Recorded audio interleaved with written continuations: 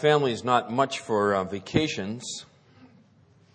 Our typical family vacation is stay home and work around the house. But once in a while we do get away. We enjoy it when it happens. This past summer we went up to, I guess you call that the central coast of California. And we've lived here for 14 years, and we finally went to the Hearst Castle. We'd never been there before. And it was really an amazing place.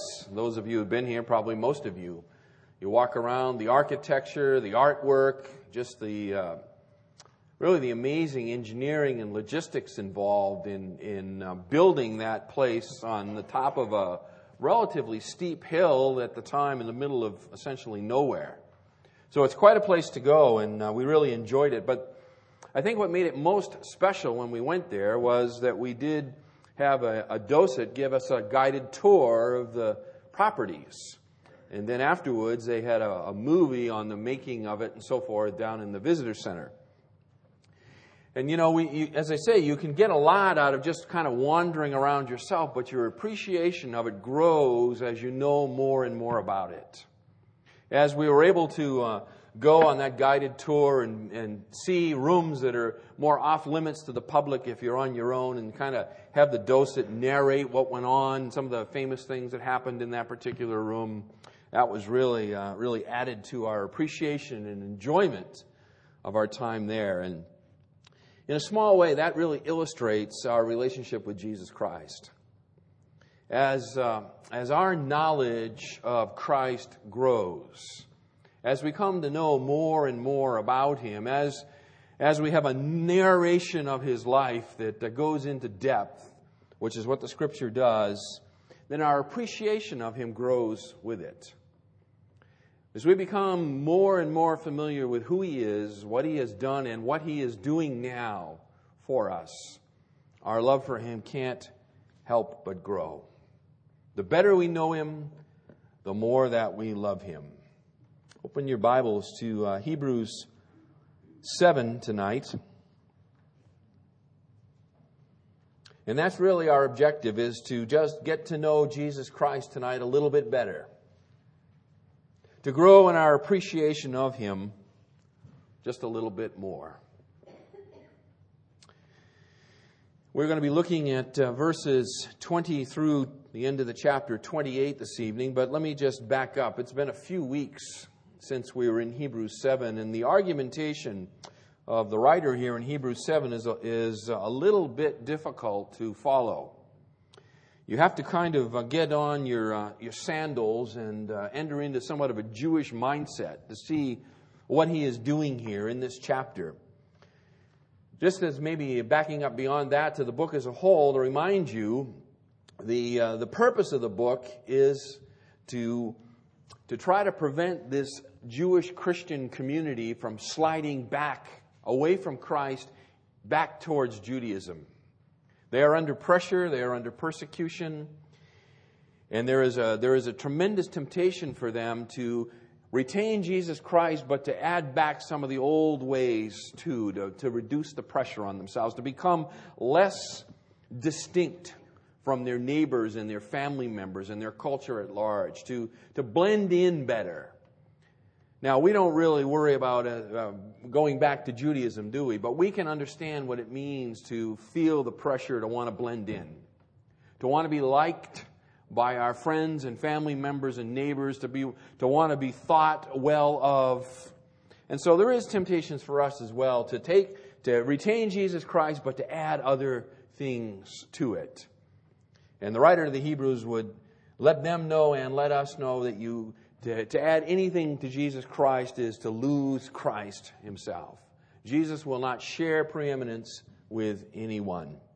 And so systematically through the first 7 chapters of this book, he has been pointing out how Jesus Christ is superior to and the fulfillment of all that has gone before Him in terms of Judaism.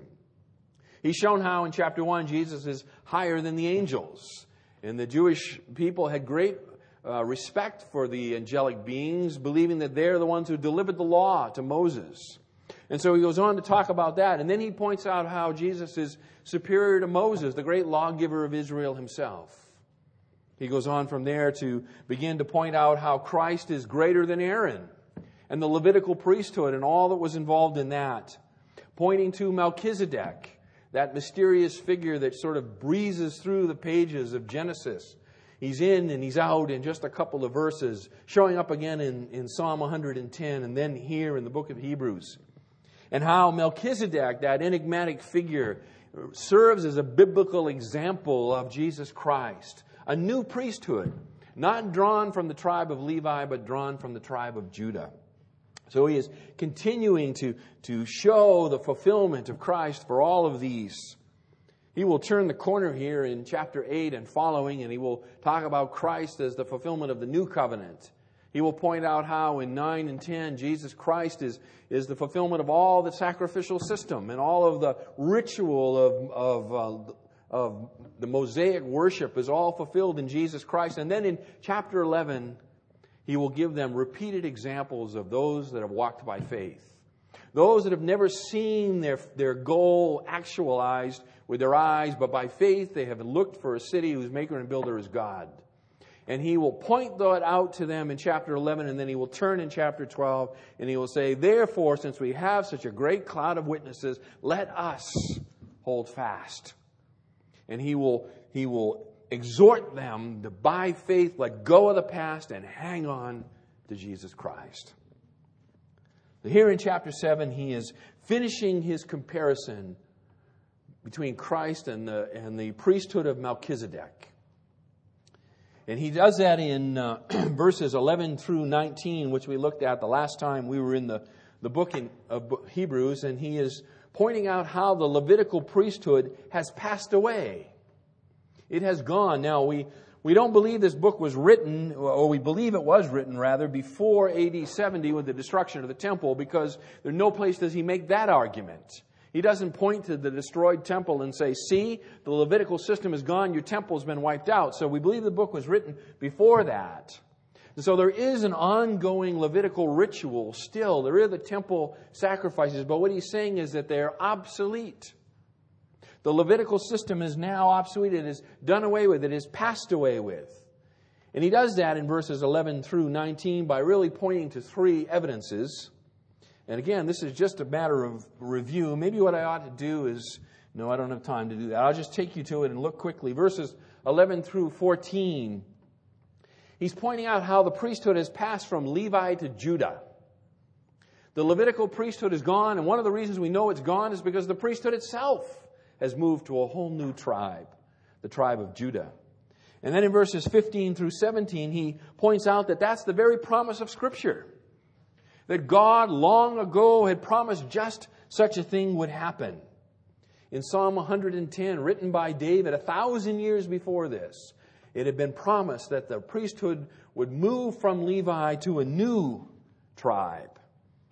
And then in verses 18 and 19, he kind of wraps it up by pointing out the weaknesses in the old system, in the Levitical system. And the fundamental weakness was that it could not bring someone to completion. It left them in a land of having to do it over again. It was an over and over and over again system, never bringing full and complete freedom from their sin. But it was a system of repetitive sacrifice. Thus, it was a weakened system. He now moves from that argumentation on the negative side, pointing to the weaknesses of the Levitical system, and he turns the corner before us tonight in verses 20 to 28, which I will read momentarily here, and he talks about the superiority of Jesus Christ. He's pointed out the weaknesses on the Levitical system side. He's now going to point to the superiorities of the new priesthood of Jesus Christ. So here it is. As we look at these verses tonight together, there are three proofs. There are three proofs in verses 20 through 28 of the preeminence of Christ's priesthood. The preeminence of the priesthood of Jesus Christ is demonstrated by three lines of evidence for us this evening. And I want to see this with you so that our appreciation of Jesus Christ will grow. As simple as that. Just like when we visited the Hearst Castle And the more we learned about it, the more we began to appreciate it. The more we know about Jesus Christ, the more we will appreciate Him.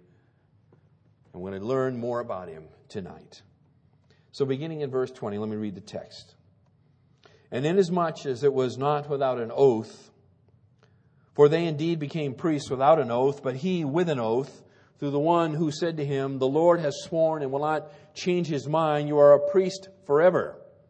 So much the more also Jesus has become the guarantee of a better covenant. And the former priests, on the one hand, existed in greater numbers because they were prevented by death from continuing. But he, on the other hand, because he abides forever, holds his priesthood permanently. Hence also he is able to save forever those who draw near to God through him, since he always lives to make intercession for them. For it was fitting that we should have such a high priest, holy, innocent, undefiled, separated from sinners and exalted above the heavens, who does not need daily, like those high priests, to offer up sacrifices, first for his own sins and then for the sins of the people, because this he did once for all when he offered up himself. For the law appoints men as high priests who are weak, but the word of the oath, which came after the law, appoints a son made perfect forever. So three proofs for us here. The first in verses 20 through 22, and that is that the priesthood of Jesus Christ is preeminent because it is formed on a better basis. It is formed on a better basis. What do I mean by that? It comes as a permanent oath versus a temporary appointment. It's really as simple as that. The Levitical priesthood is a temporary appointment. The priesthood of Jesus Christ is a permanent, it comes by permanent oath. Verses 20 through 22. The Levitical priesthood was a fixture of Judaism for 1,400 years. That is an incredibly long period of time. We have no ability. You have to travel to Europe to see anything that stretches back that far. You know, we're the land of America where everything is brand new, you know, and when it's 30 years old, at least on the West Coast, they throw it away. Where I grew up, things are a little bit older on the East Coast. There are some homes that stretch back into the early 1700s. And actually, there was a home in the town where I grew up that stretched into the late 1600s. So there's a little more longevity there, but that's still 1,000 years short. 1,000 years short of what the nation of Israel experienced in their Levitical priesthood. It was a fixture for them. It became for most an unquestioning part of their lives. They would learn it from the time of that they were born, that this was the way it was. You would go at the appointed times for the appointed feasts and festivals, and you would offer the appropriate sacrifices. And that's the way your life was regulated. Literally by the phases of the moon is how you lived your life. And so for 1,400 years, that's what went on. And there was a sense in which they thought it was permanent. They thought it would be forever. They couldn't possibly imagine that this fixture, that this feature that gave stability and meaning to their life could possibly go away. But if they'd have been good students of their own scriptures, they would have known such a thing. They would have known that 600 years after the giving of the law and close to 1,000 years after the time of this time when this book is written, that there was a prophecy that the priesthood would go away. Right? That's what he's talking about here in verses 20 through 22. He's saying that they became priests, verse 21, without an oath. That is the Levitical priesthood. It had no oath. They were appointed as priests. They were appointed as priests. But he, that is Jesus Christ, with an oath, through the one who said to him, the Lord has sworn and will not change his mind, you are a priest forever. Psalm 110, from the mouth of their great King David, predicted the passing away of the Levitical priesthood. And yet that prophecy remained somewhat obscure for most. They couldn't conceive of that great possibility. And so the writer of the Hebrews, under inspiration, he dredges this prophecy up, this Psalm 110, and he begins to apply it over and over again, 4 times actually. In the text to this point, he applied or he cites this Psalm 110. The fact that God had always foreseen the temporary nature of the Levitical priesthood. Always in the mind of God, it was a temporary feature. It wasn't supposed to be permanent. It wasn't supposed to last forever. And in fact, David is emphatic about this. Look at verse 21. The Lord has sworn and will not change His mind. This is not optional. This is not, there's no possibility that God will later say, as if He could, I made a mistake and I'm going to do it differently. God swore and He will not change His mind. You are a priest forever. The old priesthood is gone or going to be gone, and a new priest will come. It is God's eternal decision creating an eternal new priesthood. And that's what these people are trying to wrestle with. Notice again in verse 21, he says it's by an oath. Do you see that? It's by an oath.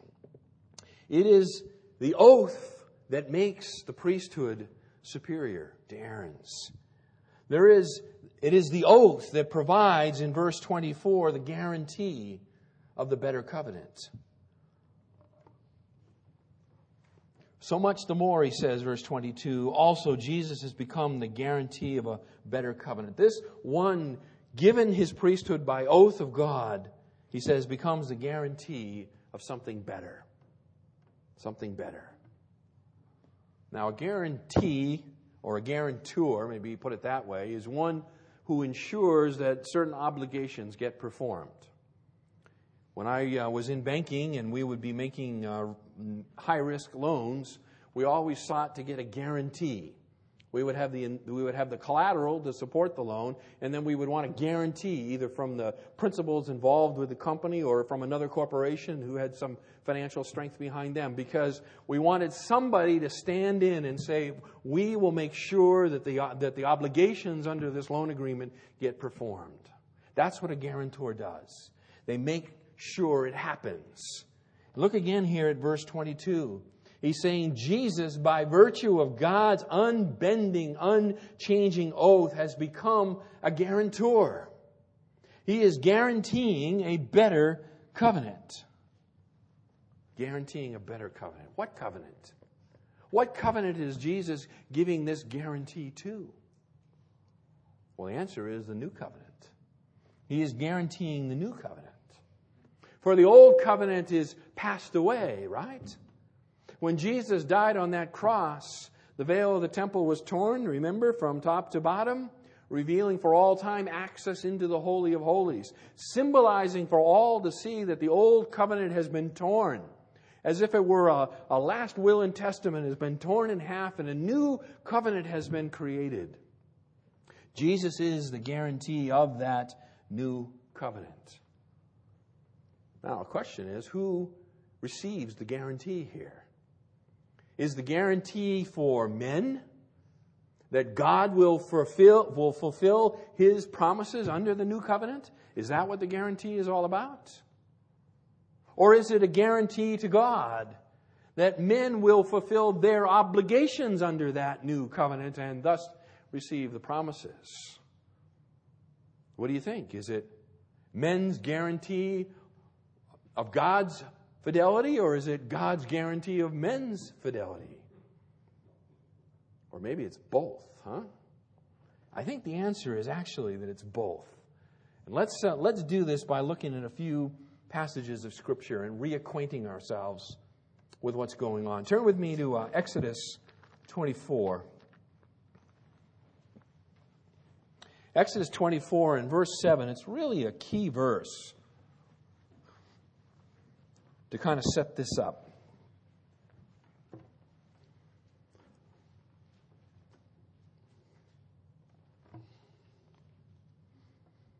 Exodus 24, it comes after Exodus 20.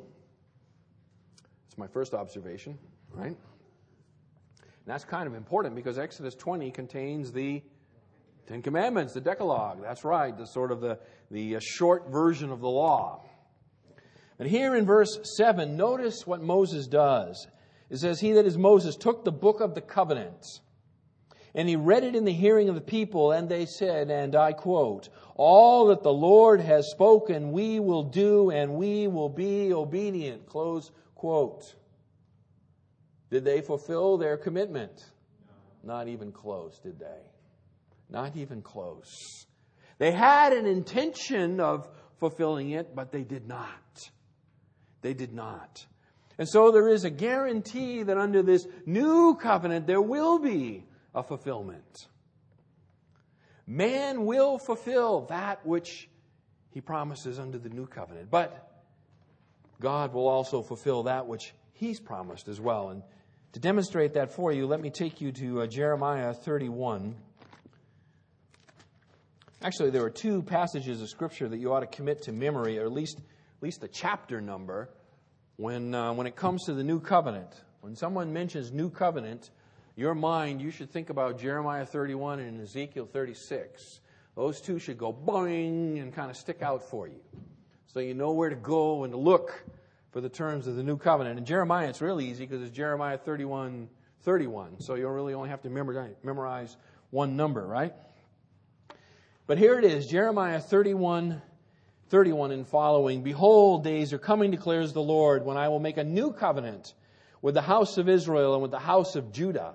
Not like the covenant which I made with their fathers in the day I took them by the hand to bring them out of the land of Egypt. My covenant which they broke, although I was a husband to them, declares the Lord. But this is the covenant which I will make with the house of Israel after those days, declares the Lord. I will put my law within them, and on their heart I will write it, and I will be their God, and they shall be my people. And they shall not teach again each man his neighbor and each man his brother, saying, Know the Lord, for they shall all know me, from the least of them to the greatest of them, declares the Lord. For I will forgive their iniquity, and their sin I will remember no more. Go with me over to Ezekiel 36, and let's just read there and see what additional features of this new covenant Ezekiel, under inspiration, informs us of. Ezekiel 36, beginning in verse 24. And by the way, a footnote of the footnote, if I can say it that way. I think we're under a footnote right now. But a secondary footnote underneath that has to do with the land aspect of the new covenant. And verse 24, for I will take you from the nations, gather you from all the lands, and bring you into your own land. Just stop there for a minute. I said something this morning, and I'm not sure it was the most clear when I said it, and so I want to come back and clarify it, at least for this small group. And that is that the kingdom that Jesus was talking about to Pilate is certainly a spiritual kingdom, yes. But it also has a physical component to it. And that physical component will be made manifest when the new covenant is finally consummated with Israel. We are beneficiaries of the new covenant by virtue of our union, our faith union with Jesus Christ. But Israel, again, look at verse 24. They will be taken from the nations. When did they go to the nations? Well, they went to the nations in AD 70 when their land was completely devastated. And they've been among the nations ever since. And some would like to think that in 1948 they've come out from the nations. I'm not so persuaded that's true, by the way. And the reason I'm not so persuaded is because when I read the rest of the New Covenant here, I don't see any of that happening. I will gather you from the lands and bring you into your own land, 25, and I will sprinkle clean water on you, and you will be clean. I will cleanse you from all your filthiness and from all your idols. Moreover, I will give you a new heart and put a new spirit within you, and I will remove the heart of stone from your flesh and give you a heart of flesh. And I will put my spirit within you and cause you to walk in my statutes. And you will be careful to observe my ordinances. And you will live in the land that I gave your forefathers. So you will be my people and I will be your God. The reason I'm not sure that it's begun in 1948 is I don't see any of that stuff happening. Right? I don't see any kind of longing for the true God in the land of Israel. In fact, just the opposite. I see a pushing away of the true God. So back from that footnote to the other footnote that we're on, which is The guarantee that Jesus provides of the new covenant, which is it? Is it a guarantee that man will do his part? Or is it a guarantee that God will do his? The answer is yes. It is both. It is both. Notice, both here in Ezekiel 36 and over Jeremiah 31, that it sort of is interwoven with each other. God will fulfill His commitments under the new covenant. He will take out the heart of stone, put a heart of flesh. The law will no longer remain on tablets of stone on the outside, but will be written on the heart by the Spirit. The Spirit of God will dwell within. There will be a desire and a longing to do the things of God and the ability to do so because of the indwelling Spirit. And so the beauty of the new covenant and its superiority to the old is the reality that the people might have had a good intention under the old, but they failed in it.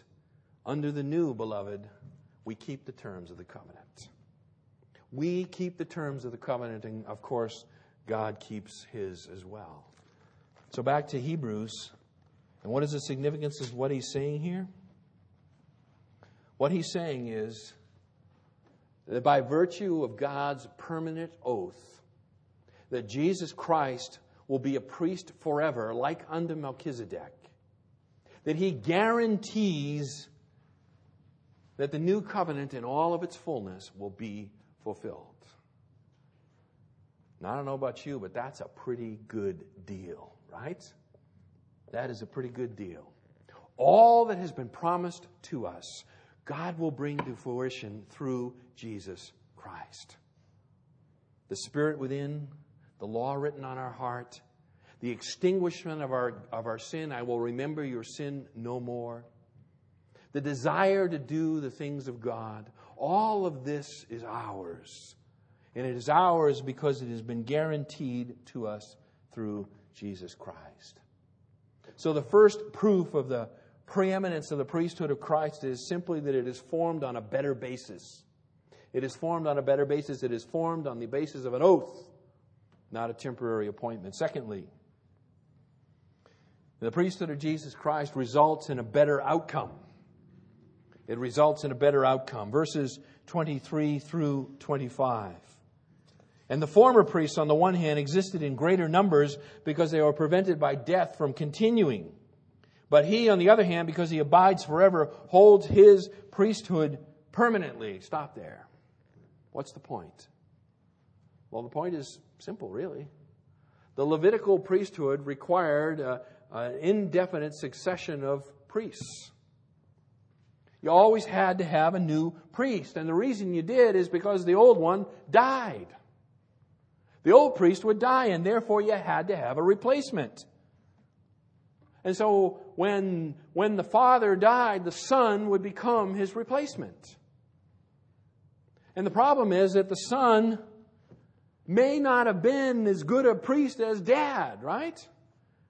And we can all think of examples from the Old Testament where that's true. Beyond that, the priest that you've become familiar with, that you're comfortable with, that understands you, that you have a relationship with, he dies and you get a new one and you've got to start all over again with a new relationship. Beyond that, the new priest in town may turn out to be not such a good priest. He may be lazy. He may be sinful. He may be worthless as a priest, but it doesn't matter. He's the new guy in town. Beyond that, because the priests are sinful, they have to offer sacrifices for themselves before they're even qualified to offer sacrifices for you. Beyond that, the sacrifices themselves don't permanently take care of your problem. They're temporary and they have to be given again and again and again. And that's the way God planned it. Remember, God appointed the Levitical system. It wasn't man's idea, it was God's idea. All along, God planned for this weakened system. This system that was not fully perfect, fully complete. Because God all along intended to replace it with an eternal system in Christ. But as you, the people, you're living, or at least these recipients were living under the old way. This endless succession of priests. You see it again, verse 23? They exist in greater number because they're prevented by death from continuing. It doesn't mean there's a greater number at one time. What that means is that there's the greater number is that the priest you had yesterday is not the one you're going to have tomorrow. It's a new guy in town. But with Jesus Christ, it's a different situation. Verse 24, He, on the other hand, because He abides forever, holds His priesthood permanently. See, Jesus Christ is not susceptible to death, is He? He died and rose again to live forevermore. His priesthood doesn't end. It's not going to be an endless succession of priests with Him. It's only one priest. A priest who holds his priesthood in an unending, permanent way. Now, the word that's translated permanent here, it doesn't just mean something that will not change. It means something that cannot change. That cannot change. Unalterable. Inviolable. It would be a couple of ways you could translate it. Something that cannot be changed. The priesthood of Jesus Christ, verse 24 again, on the other hand, compared to this endless succession of Levitical priests, He holds forever because His priesthood cannot change. There's no new and improved model. No plan B. There's only Jesus Christ. He is the final high priest. Period. Period. There are no others beyond Him. And beloved, beyond that, there's no unevenness in the quality of His priesthood. Again, think back to that sort of human analogy. Maybe we could try to illustrate it this way. Those of you that have been part of a number of different churches, you can think to yourself on how pastors differ, right? There's sort of a differing quality to pastors, right? Some pastors are kind of this way, and others are a different way, right? Their personality or their ministry styles or whatever.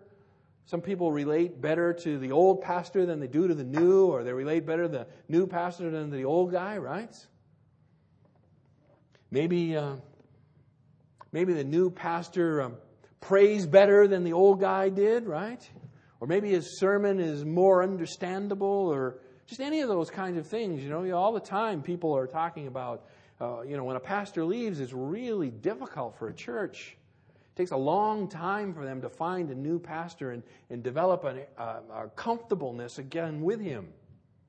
Their closeness that they've had in their spiritual relationship has been fractured. And so it takes time to develop a new relationship. But see, with Jesus Christ, there's no change. There's never the new guy in town, right? There's never the recent seminary graduate pastor, right? Inexperienced and unsure of himself. It's Jesus Christ. He never changes. He never needs a personal replacement. All of the superiorities and advantages that He brings as your priest go on forever. Whenever someone needs the services of a priest, how often is that? The answer is constantly. We constantly need someone to minister on our behalf before God. So whenever you need the services of a priest, you can always be assured that your priest is available. He's never out of town. He's never on the phone, too busy to talk. Never uncaring, never preoccupied with someone else. Your high priest is there for you, abiding forever because He holds His priesthood permanently. Permanently. He will never retire, never die, never be replaced. Paul writes to Timothy and he says, "For there is one God and one mediator also between God and man, the man Christ Jesus." So we have this permanent priest, and beyond that in verse 25 he says, hence also, or beyond, he's able to save forever those who draw near to God through him, since he always lives to make intercession for them.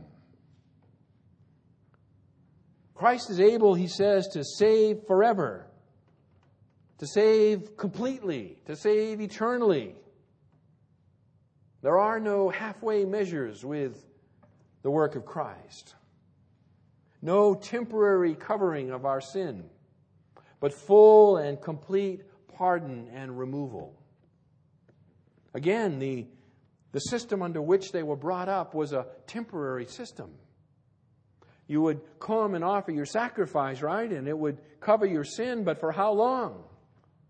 Until it was time to offer the next one. And so it was an endless process. But here, Jesus is able to save forever, it says. Not in any temporary sense, but it's an ongoing, forever covering of your sin. There are no half in, half out Christians. Because there is no half in, half out salvation. All right, look at those words again. He is able to save forever, eternally, completely, those who draw near to God through him. Furthermore, notice it's he who does the saving. All right? Take a look at that again. And he is the one able to save. Not, we don't assist him in the process. We don't save ourselves. It is he who is able to save. And how does he do so? Verse 25, the end of the verse, since he always lives to make intercession for them. It is his constant intercession that enables him to completely save his people. What do I mean by that? Well, certainly there is the forensic justification that occurs, right? At the moment in which we embrace the sacrifice of Jesus Christ by faith, we are declared by God as justified in the merits of Christ. But there is more to it than that. There is more to it than that. There is the ongoing aspect of our salvation that Jesus Christ is very intimately involved in, fulfilling and completing the process that has begun with the forensic declaration of our acquittal before God. And he does that through his intercession. Now this is fascinating. This is encouraging. To know that you have somebody praying for you always. Always praying for you. Right? Interceding for you always because of his permanent priesthood and his forever life. When I'm asked to pray for people, my weakness, my sinfulness, it often interferes. I don't pray as I ought. I'm praying and my mind wanders. Or I'm praying early in the morning for someone and I fall asleep in the middle of when I'm praying. Or someone says, will you pray for me? And I say, yeah, I'll pray for you. And if I don't do it right then and I forget to write it down, then sometimes I forget to do it. Or God lays it on my heart to pray, and in my own sinfulness I neglect to do what I know I should do. My intercession is anything but constant, permanent. It is weak. It is sinfully neglectful. But praise God, I'm not Jesus, right? His intercession is just the opposite of that. At his ascension, Jesus Christ entered into the throne room of glory. Amen? Chapter 1 and verse 3 of this very epistle says that he sat down at the right hand of God the Father. He is there in the very presence of God, making intercession for us. A never-ending intercession, day by day, moment by moment, year by year, millennium after millennium. He continues to intercede on our behalf. Well, what does he pray for? What does he pray for? Well, I think that we can perhaps get a glimpse of what he prays for if we were to turn back to the Gospels. So I'm going to take you back to Luke 22 and verse 32.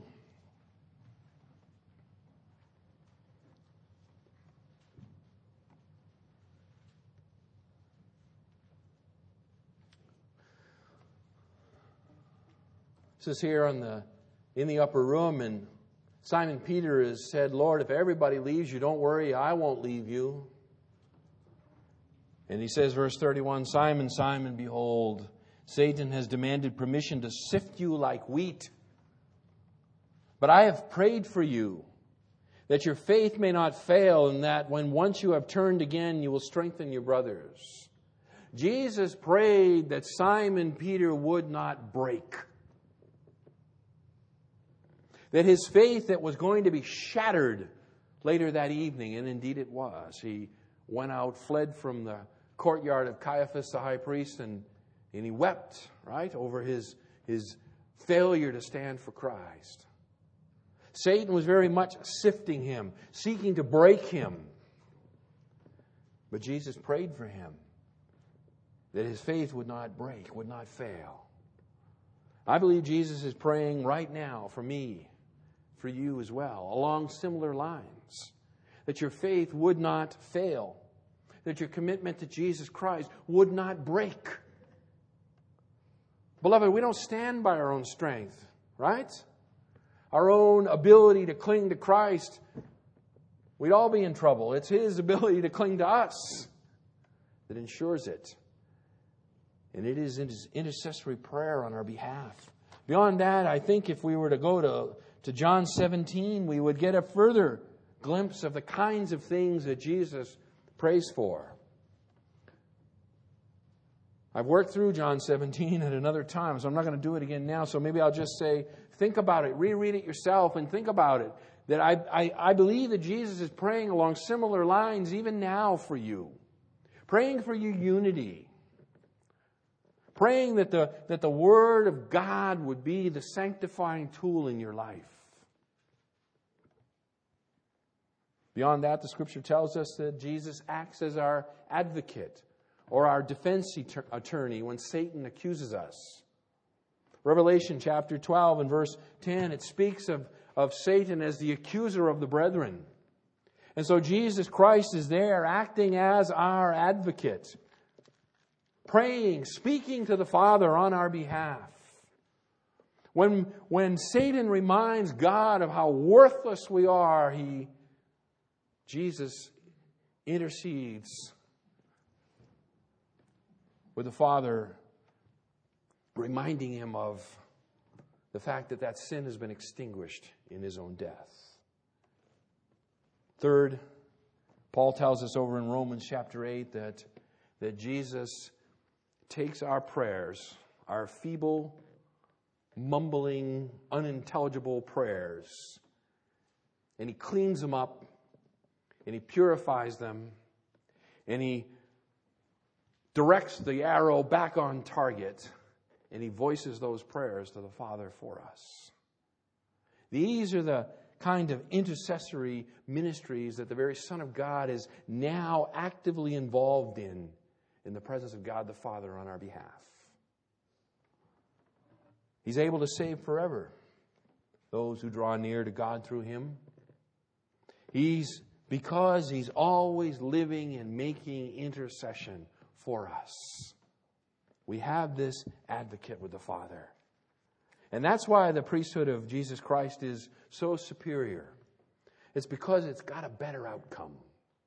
A better outcome. And that leads us to the third point, and that is that it's based on a better priest. It's just based on a better priest. As simple as that.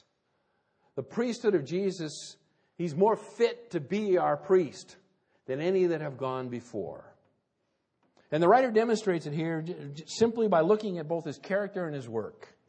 Very quickly, he mentions 6 character aspects in verses 26 and 27. Very simply, he says, "For it was fitting that we should have such a high priest, one who is holy, innocent, undefiled, separated from sinners, exalted above the heavens." with no sin in his life that needs daily covering. These are the characteristics or the character qualities of our high priest, right? He's holy. That means he acts always out of regard for God's requirements. He's always doing the right thing. He's innocent. There's no malice, no badness of any sort in him. He's undefiled. That means that evil can't attach itself to him. Not only does he not do evil, but evil can't attach to him. You and I, we're like a magnet drawn through a pile of iron filings, right? You know, we just kind of walk through life and stuff clinging to us all the time, right? Crud. Not so with Jesus. Jesus is like he's coated in Teflon. It's just nothing sticking to him. He's undefiled. I mean, think about the Levitical priesthood. You think about all those elaborate rituals you read about early this year when we were reading in Leviticus, right? And all the stuff they had to do, you know, for their garments. You remember all that? They just sprinkle all that blood all over them. And then they have to take all these baths. They have to wash themselves all the time before they can go into the presence of God. That's because they're defiled. And so they have to wash their bodies, and they have to wash their clothes, and they have to offer a sacrifice to cover their sin, but they can never cleanse the dirt on their soul. Jesus Christ is undefiled. There's no dirt in his soul at all. He's separated from sinners, it says. The idea here is it's speaking about his incarnation. His incarnation. Although he was fully human, he was and he remains always separate from sinners. He's not like us in that sense. He doesn't have that sin nature residing within him.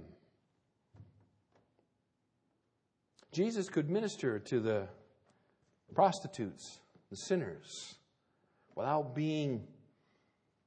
ever partaking in their sin, without ever being defiled by it.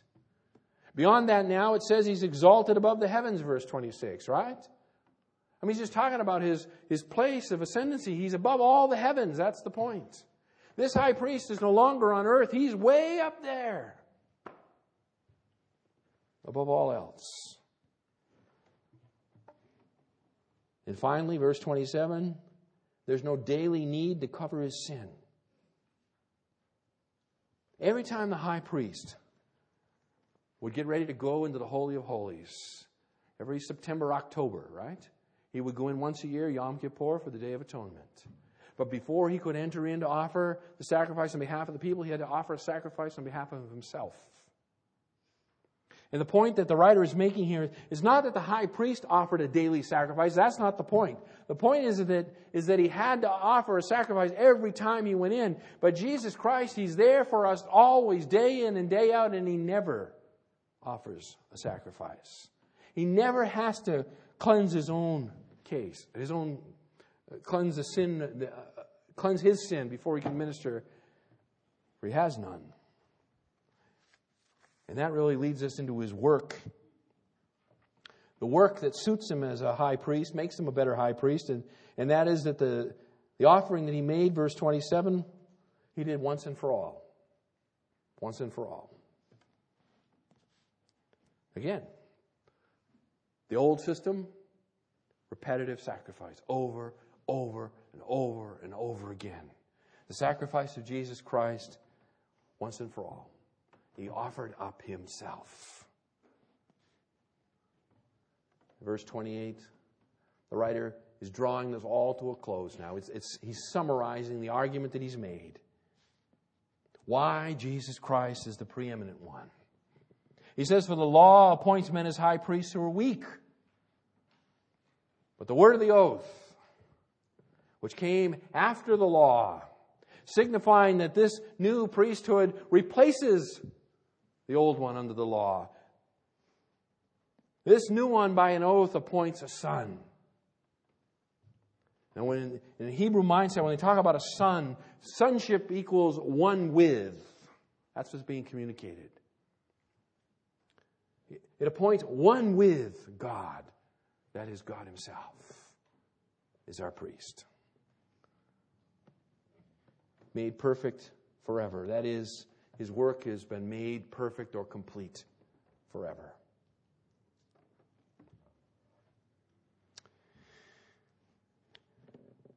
The writer's going to turn a corner here now as we begin in chapter 8, next time we get together. You can see it in verse 1, right? He says, now the main point in what has been said is this. Okay? He's been building his arguments. He's going to turn the corner and he's going to make his main point.